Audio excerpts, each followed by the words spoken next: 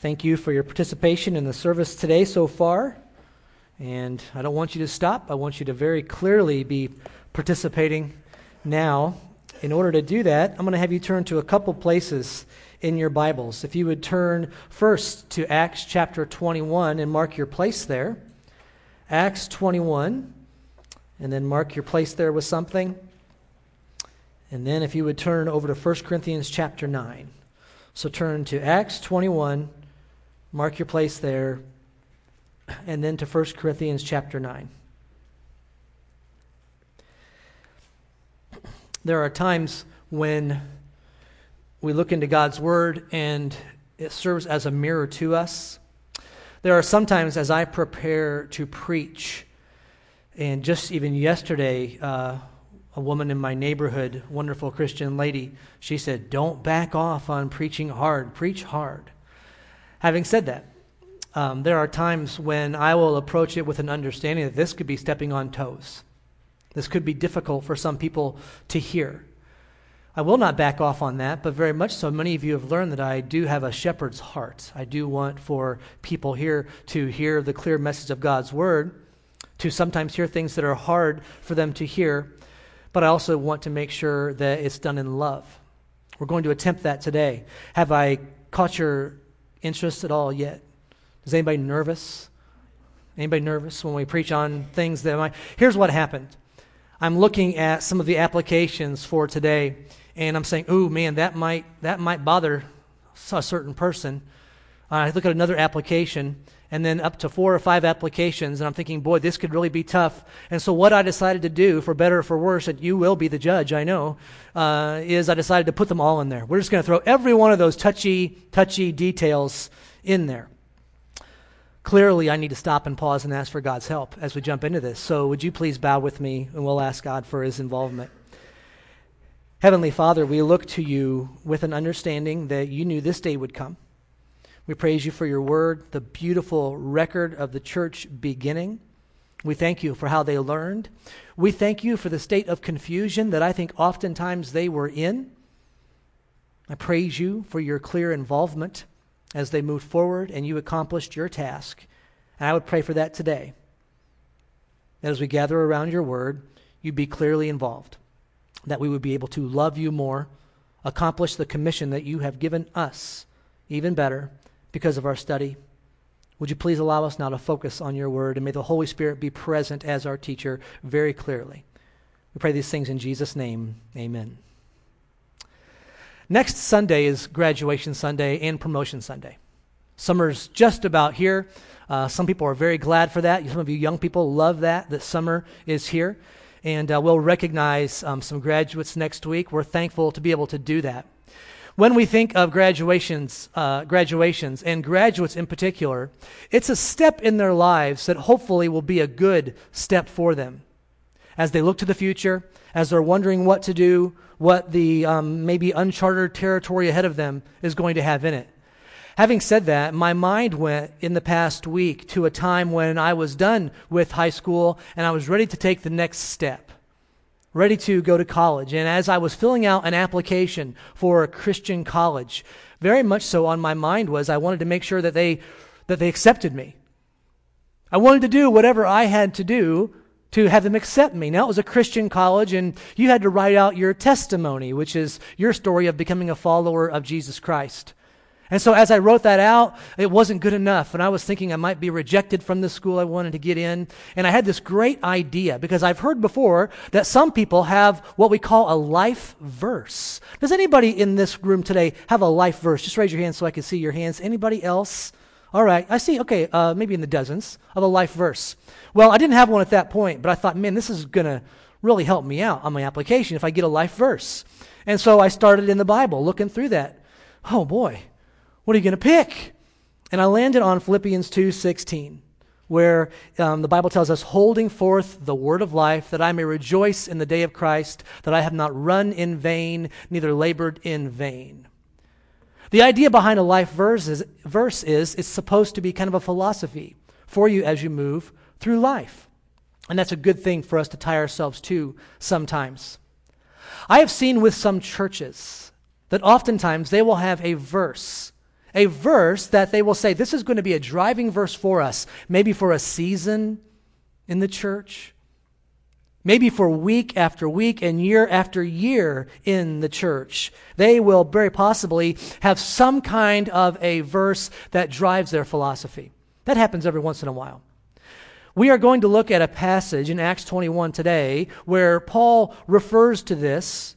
He talks about what we read here in 1 Corinthians chapter 9. And I want to read verses 19 through 22 of 1 Corinthians 9 as we start here. And then I'm going to take it and maybe shake some of us out of our comfort zone a little bit, hopefully just a little bit. Starting in verse number 19 of 1 Corinthians 9, the Bible says, Paul writes, "For though I am free from all, I have made myself a servant to all, that I might win more of them. To the Jews I became as a Jew, in order to win Jews.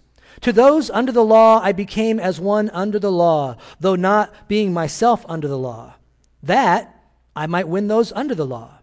To those outside the law I became as one outside the law, not being outside the law of God, but under the law of Christ, that I might win those outside the law." And this verse 22 right here would be a theme verse for some churches as they move through to have an impact in their community. Verse 22 says, "To the weak I became weak, that I might win the weak. I have become all things to all people, that by all means I might save some." There are some verses that we say sometimes, and they will initiate a response within us. It very well could be that you have heard someone use a Bible verse, and automatically you have a reaction. Maybe it's a good, warm reaction to that. Maybe it's a negative reaction. Sometimes we'll hear somebody say, "Judge not, lest you be judged." And right away, some of you have something in your mind. I know where this is going. You might think to yourself. As I look at some applications from this, I have taken the idea behind 1 Corinthians 9:19, and I have put this in a more modern version that's going to apply to some of us that are here today. I put it on the screen for you, and what we're going to do is I'm going to read through these slides, and maybe it will touch on something that's important to you. "For though I am free from all, I have made myself a servant to all, that I might win more of them." I didn't change that part. Here's what we changed. "To those who dislike facial hair, I shave my mustache in order to win those who prefer the smooth shaven. To those who hold that card playing is wicked, I gave up playing poker and yet still attend Friday night bingo at First Memorial Church in order to help with the missionary fundraiser. To those who love polka music, I learned to play Kiss Me, I'm Polish on the accordion, and yet for those who keep themselves totally free from alcohol, I abstain from playing Roll Out the Barrel. For those who insist that church should be come as you are, I preach in my pajama pants on Sunday. And when I am with those who prefer formal dress, I wear a suit and a tie. To those who stylishly preach from their iPads, I preach from my iPad. And to the KJV users, I use the KJV, King James Version. And for those who will only drive a GM product, I drive a Chevy. I have become all things to all people, that by all means I might save some of them." I was reading, but I was trying to find out where the amens came in there.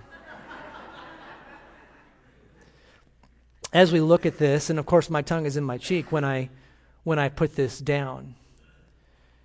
And when I start out by saying I genuinely love you as a church family, that's true. So I want to be very careful here. Because what we want to do is we want to hold so strongly to one side, or else throw everything out and hold so strongly to the other side. Or work like crazy to be right in the middle all the time. And can I suggest that for some church families and for some church leaders, that very possibly those might look like very different things. This is why the picture of God's church is so beautiful. He does not use a cookie cutter to go and to just develop each church. There are some things that a good church is going to have in common, but very much so when you go to a different place and you find a family of believers, there is going to be some differences. Here is a takeaway. If you're taking notes and you want a takeaway, we need to know when to be absolutely inflexible and when to bend. And I want to suggest 3 applications that I will bring up at the end. We need to know when to be inflexible and when to bend. And in order to do this, and I think what you'll see, go ahead and turn back to Acts 21 if you're not there. Acts 21. I think, and what I'm hoping that you'll see is three things that allowed them to accomplish this. And those things were an incredible amount of wisdom that they had, a spirit of humility, and a heart for the gospel. If you would right now put those three things up in your antenna, okay, and look for those as we go through these verses. It's going to take wisdom, it's going to take humility, and a heart for the gospel to know how we do this. All right, we are in Acts chapter 21. Just to give a little bit of review, if you've not been a part of this already, what we are at now is something that's important in the book of Acts, because we started out in Acts with Pentecost, really, and Peter, and he goes through and we learn some wonderful lessons. And then Acts transitions to focusing on Peter's ministry to focusing on whose ministry? It was Paul's ministry. He goes and he gets saved and he ministers and he goes on 3 different missionary journeys. And at this point in Acts 21, he's coming to the very end of his missionary journeys, although he will still preach. Paul will preach in chains. He will very much so have a ministry. And so he's coming to this point, and this is, if you will, the last thing that he's able to do as a free man. Because as we will see next time, he's going to be arrested. And the rest of the time that we see him, he is in some kind of bondage. He's under arrest, and he's ministering in a different way. All right, verse number 17 of Acts 21 says this: When we had come to Jerusalem, the brothers received us gladly. On the following day, Paul went in with us unto James, and all the elders were present. After greeting them, he related one by one the things that God had done among the Gentiles through his ministry. And when they heard it, they glorified God and said to him, You see, brother, how many thousands there are of the Jews, of those who have believed. They are all zealous for the law. All right, let's go ahead and look at verses 17, 18, and 19 right here. Because the Apostle Paul, and he had given missionary reports before, but he comes now to Jerusalem, and he meets with the leaders there, and he's giving a report. He gives this missionary report of what took place to James. Now, when we think of James, oftentimes our mind goes right to Peter, James, and John, that inner three. Some people sang a little song, Peter, James, and John in a little sailboat. That's not the James we're talking about here. The James that he's giving a report to here, that's a leader at the church of Jerusalem, is actually the half-brother to Jesus Christ. That's who he's coming to talk to, as well as the rest of the elders. It doesn't tell us how many elders are there, but as we'll see in a moment, the church, as we've studied up to Acts 5, the church in Jerusalem is at least 20,000 people, and that's about 20 years before this. So some people estimate between 25 and 50,000 people is the size of this church. So if you're one that gets uptight over big churches, it's hard to make a case for not having a big church when we look at this one here in Jerusalem and the responsibility on those church leaders to minister to those people effectively. So Paul goes to James and the elders, and he tells about the many things that have been done among the Gentiles. By the way, this man, James, brother of Jesus Christ, he was one that somebody said, one of the historians said, James's knees were like those of a camel because all of the time he spent in prayer. And so even though he had Jesus as an older brother, being a half brother, he very much so knew he had to depend on the Holy Spirit. And Paul, the Bible says here, he related to them, to these leaders, one by one what took place. So what do you think he said? What was the missionary report like? Now, I know some people in churches, and when they hear the word missionary report, sometimes their shoulders go down. They don't get excited about that sometimes. People even joke about that sometimes. What would this missionary report that Paul gave look like? Remember, he couldn't send an email, and he hadn't talked to them on the phone, so he's going through all these things that we've been studying about in the last several weeks. And so it might have sounded something like this. You guys have seen those little statues of the goddess Diana, right? Yeah, over in Ephesus. Oh boy. When the gospel was preached over there in Ephesus, there was such a riot. Because what happened was these guys that make these things were losing their money, and I just about got lynched right there. It was a horrible scene. And so he's giving this report to the church leaders. And he probably mentioned in there, you know what saved me? Not me in standing up and giving my defense. The church clerk stepped in, and he saved everything, and God worked beautifully. Very possibly he would have mentioned Aquila and Priscilla. Is it possible that a church leader, that a missionary, an evangelist could be ready to quit at one point? And I can't help but think that he shared with them, Aquila and Priscilla, they came when I was at my lowest point, and they encouraged me. I worked side by side with them making tents, and they helped me out, and they traveled, and they gave the gospel. These wonderful, wonderful saints. I hope you get to meet them someday. I wonder if Paul told the story that we talked about Eutychus. Do you remember Eutychus? You guys remember him? So Paul's preaching, and it's late into the night, and this young man Eutychus is in the window there, and Paul preaches so long, this guy falls asleep, falls out the window down to his death. And he's able to share that report, that story. And I can imagine that maybe some of those that knew Paul would think, boy, I'm surprised that doesn't happen more often, Paul, when you preach, because you preach so long. He gives this missionary report one by one. And as the brothers hear it, they are glad to see him. This is all good fellowship. Everything is good. Because the elders and the leaders, these mature ones, they were glad to see Paul. But everybody else in the church, not so much.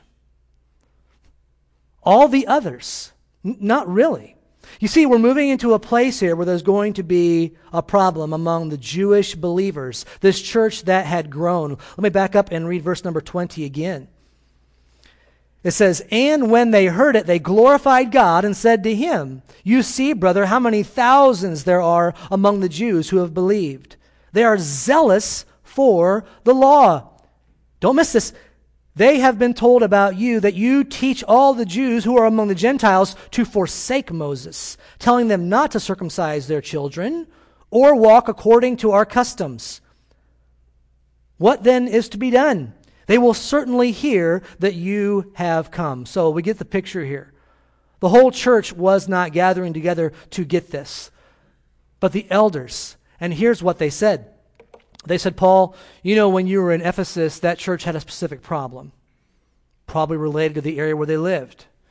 You know, when you were in Corinth, that church, it had a problem. Paul, we have a problem in our church here. You see, we've had thousands upon thousands. The word that's used there is the same word to describe angels. So tens of thousands of believers. And there were people that were influencing them that were called Judaizers.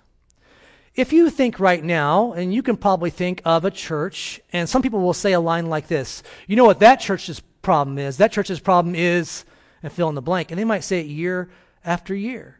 And they might have an opinion. I think that these church leaders are sharing with Paul right now, we've got a problem. And it's the Judaizers that are here. And what's happening, Paul, is they are telling people that you are against these things that we hold very dear. And the idea is they're drilling into them. So the Judaizers were ones that were drilling into people. You need to be careful of Paul. Paul is being accused of being against the laws of Moses. He's being accused of forbidding circumcision. They say we have thousands who have become Christians, and the main struggle is these Judaizers. Now that word Judaizers just means Christian. A simple definition for us is Christians who would insist that others had to follow the old covenant. And then you find some lies in the Bible. At least 4 lies in verse number 21 that they had been telling about Paul. Look at it again, verse number 21. And they have been told about you that you teach all the Jews, number 1, who are among the Gentiles to forsake Moses, number 2, telling them not to circumcise their children, number 3, or walk according to the customs, lie number 4. They were not saying, we're just going, this is very much a part of what we're facing. What should we do? That's what they say in the next verse. The next words, what should we do here? Let me give one little side application. I'm not going to talk about it very long, but many of you understand the power of words. Many of you understand that even though a person might not be a leader in a church, even though a person might not know a whole lot of people, when an individual starts to use their words and spread those words around, it can have an incredibly good or an incredibly bad effect. Gossip is something that can tear down a leader, can make a ministry ineffective. Words that get said, rumors, and that's what's going on here. Rumors about the Apostle Paul and these men who would say, watch out for Paul. It can destroy a woman's or a man's effectiveness for Christ. And this damage of words is why God instructed in his word in 1 Timothy that you do not receive an accusation against a church leader, against an elder, without 2 or 3 witnesses. We are stewards of our words. I've had times where I have spoken something, and as soon as it came out of my mouth, I think the Holy Spirit was saying, oh, shouldn't have said that.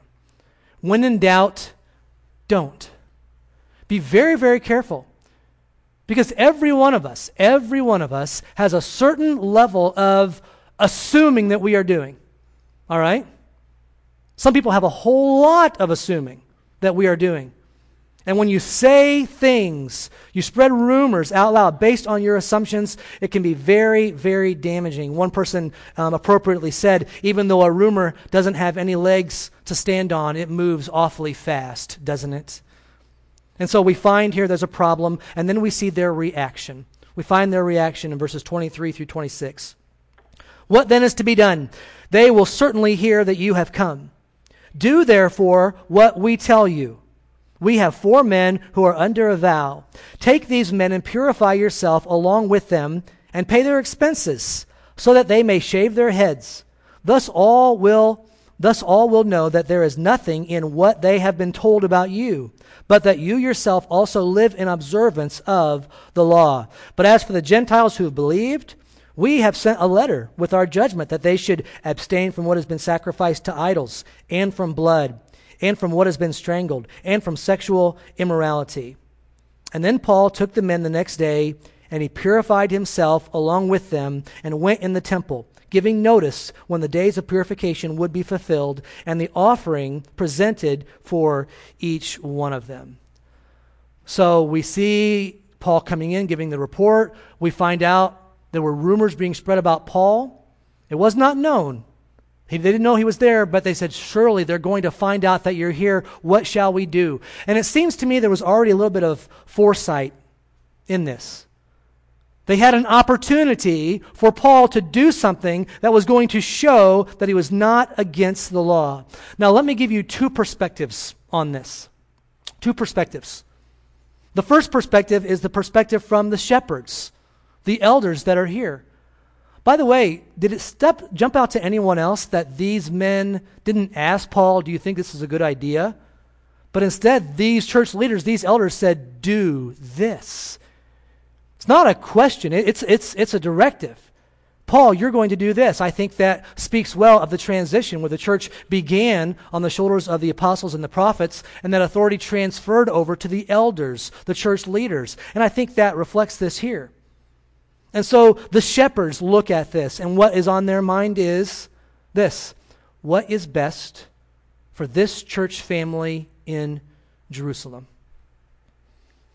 Because these leaders, whether it was 60 or 80 or 100 elders, these leaders, they had to continue with this ministry. Paul was going to go, but they had to stand there and love and care for these people.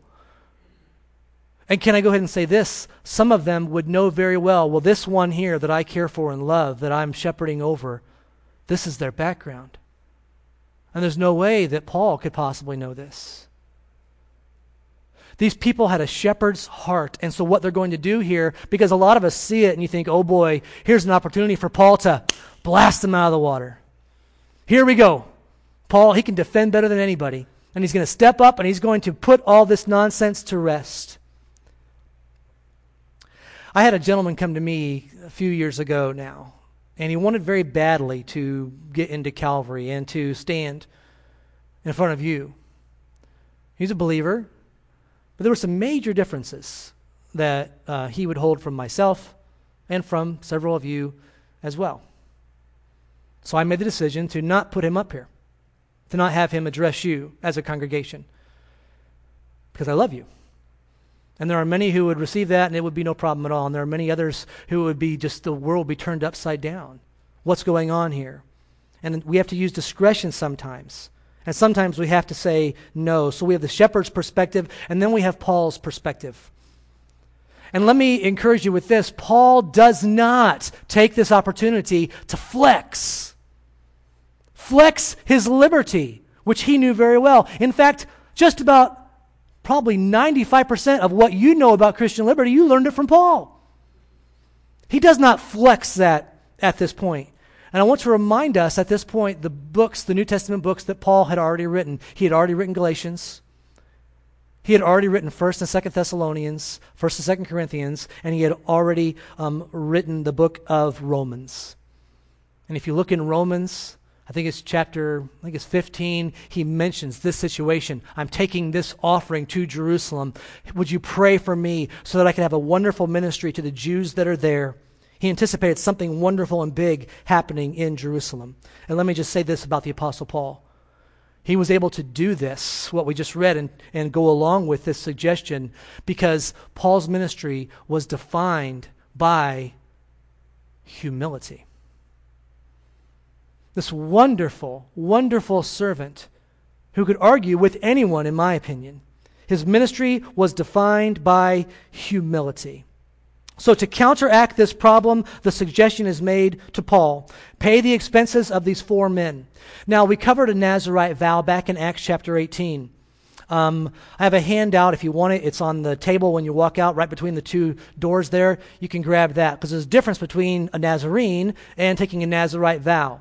They are not the same thing. If you want to educate yourself, I made that copy available when we went over Acts 18. Now it's available again. But let's talk about that vow just for a second.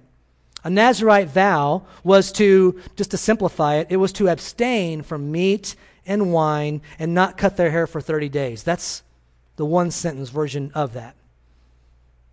I told you it seems like these leaders, they knew Paul was coming, and so it seems like they had this plan already there, ready to go. And what Paul would have to do specifically, so that's what folks want to know. What do I have to do? What's my job description if I sign up for this committee, this job? Paul would have to undergo, he didn't take the vow with them, but he would have to undergo a 7-day ritual of purification. He would have to pay for the sacrifices for these 4 men.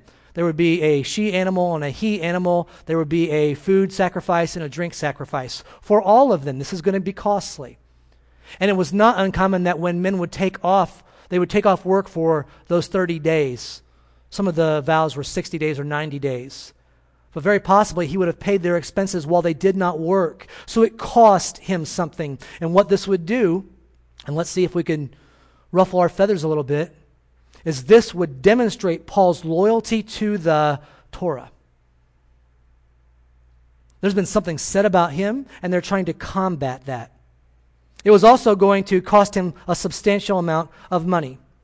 Now, let me mention one thing, because this does not change the decision at the Jerusalem Council. Back in Acts 15, they went through a very tough ordeal, and it did not change that, nor did it affect the Gentile believers that are with Paul. There were 4 things the Gentiles were not to do, so they would not offend the Jewish believers. So you need to understand at this point in the church, there was a freedom for the people to observe the holy days, to observe certain dietary restrictions. They could do that. And there was a freedom to not do that. And there was no freedom to judge others. They could not judge someone else who was doing that. You see, the same grace that gave the Gentiles freedom to abstain is the same grace that gave the Jews the freedom to observe. Now, is this a big deal? As you look at this section in the Scriptures, is this really that big of a deal? Let me tell you what one commentator that I really respect says, because he says this is a big deal. Pay attention, Bible student. There's something going on here that is horrific. Let me give you his words. He says, Paul seems to have lost his spiritual discernment. Then he goes on to say, Paul joins the heresy. And then he says this, and this is where I question. He says, this is one of the saddest sections in all the Bible. That's what he says. And when I'm chewing on that, the saddest sections of all the Bible, I'm thinking, well, there was that time when all those babies in Bethlehem, those baby boys were killed. I think that's above this one, right? There was that time with David and Bathsheba and that public sin and murder, and that's pretty sad. And this guy's got it as one in his top 5 in the whole book. And so is it that big of a deal? Did Paul compromise here? Is that what's taking place? Well, I'll just give you my opinion of that. And by the way, you might have a different opinion than the person next to you, and that's okay. Study these things through for yourself. But as I look into God's Word, I never see a time in the history of the Bible where God was shy about informing us of the sins of his chosen leaders. Think in your mind right now. Can you think of one of the leaders of God that their sin has been, listen, recorded for all time? And that's not a waste. Some of you had your mind go right to a character, maybe Moses and murder. Even when we think of, when we complete this 2 names together, David and Bathsheba, that's sin. And these have been recorded for us, and the Bible will always be. Even when the Lord comes back for us and we all fly away, the Bible is always going to be here, so there will always be a record of that, but God does not waste it. Even this morning, somebody brought me this book to look at. It's called Perfectly Imperfect, Character Sketches from the New Testament, focusing on the shortcomings or the sins of people. God was never shy about calling out somebody's sin so that you and I could learn from it. And I don't think that they regret it. Having said that, do I think that Paul was out of God's will here? I don't think so. I think that we would have some kind of information if this was sin, if it was out of God's will. And so I don't think Paul is out of God's will at this point. But something that I want us to look at, one more side note, and then I'll give you some applications, is that we need to guard against just looking. Don't miss this. We need to guard against just looking at the immediate results to judge if it was right or wrong. Have you seen that before? Have you ever seen somebody and something bad happened to them, and so a Christian said, well, I'm not surprised with this going on in their life? We are so quick to judge. We are so quick to assume. And we need to guard against only looking at the immediate result. And the reason I tell you that is because what we're going to talk about next. Because Paul's heart is to take this offering to Jerusalem. Paul's heart is to get there by this huge Pentecost feast. And as he goes there, and as they go through all of this work so he can have an audience with the Jewish believers, Paul never gets to stand up and give that gospel message that he anticipated. Some would say it failed. This whole idea of him taking on this, or helping these guys out with their vow, it all failed. He did not accomplish what he wanted to accomplish. It was a failure. But for those of you who are new believers, and for those of you who have been around for a long time,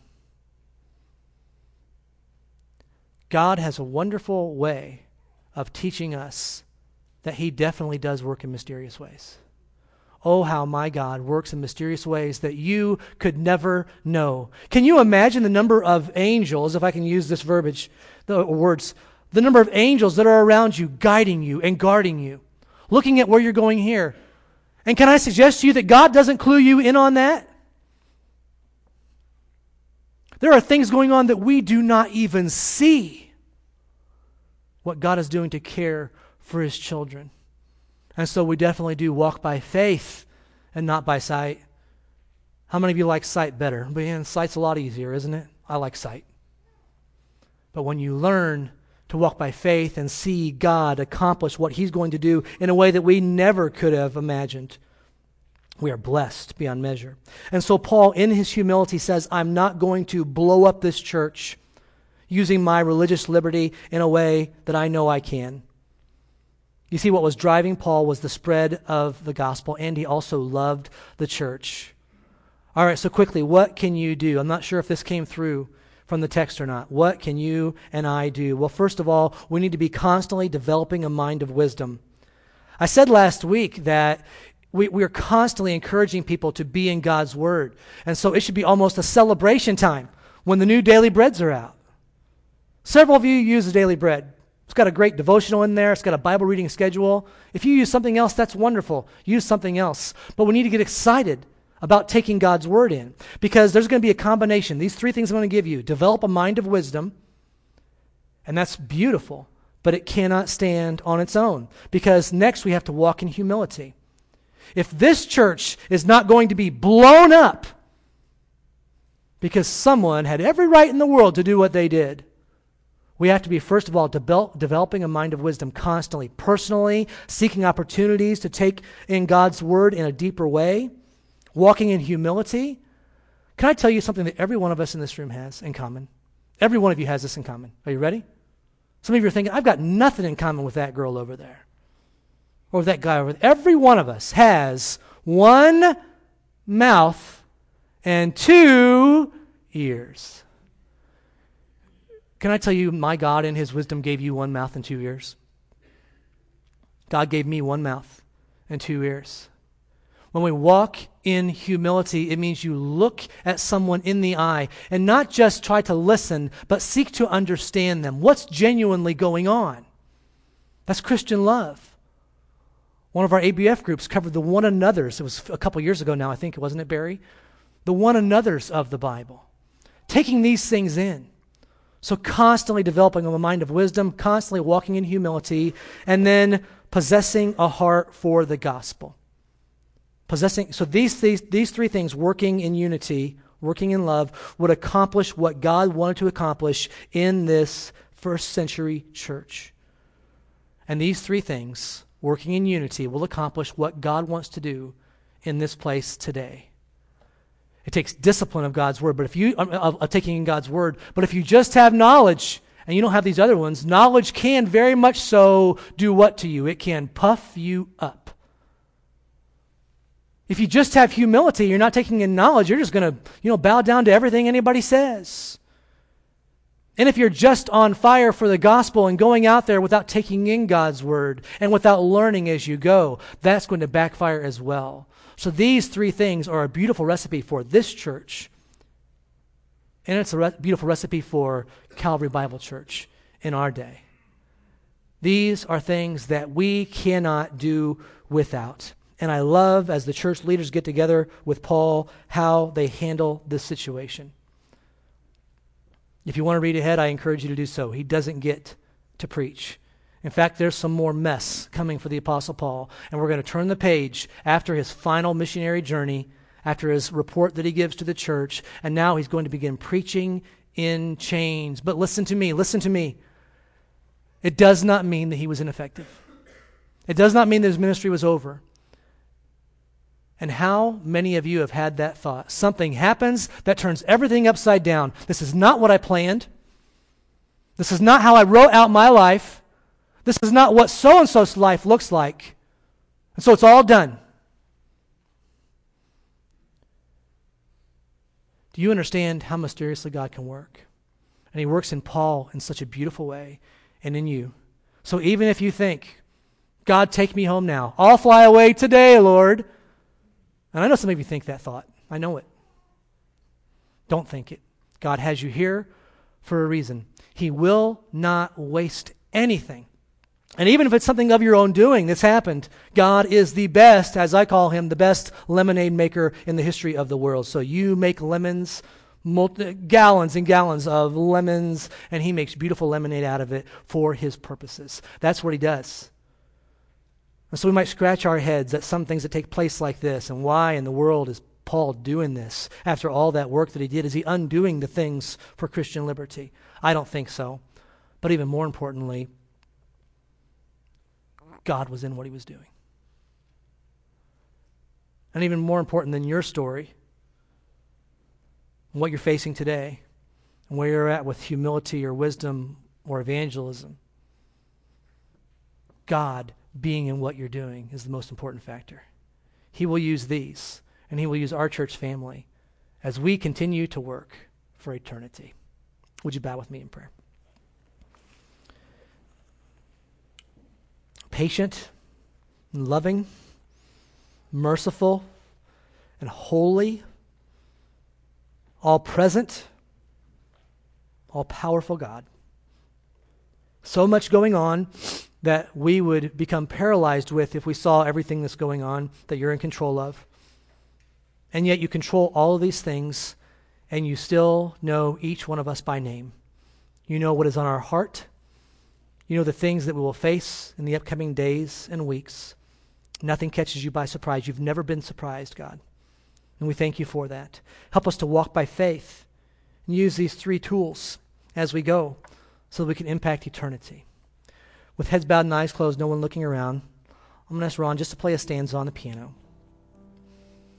I want you to pray at this time. Talk to God, whatever's on your mind, whatever's on your heart.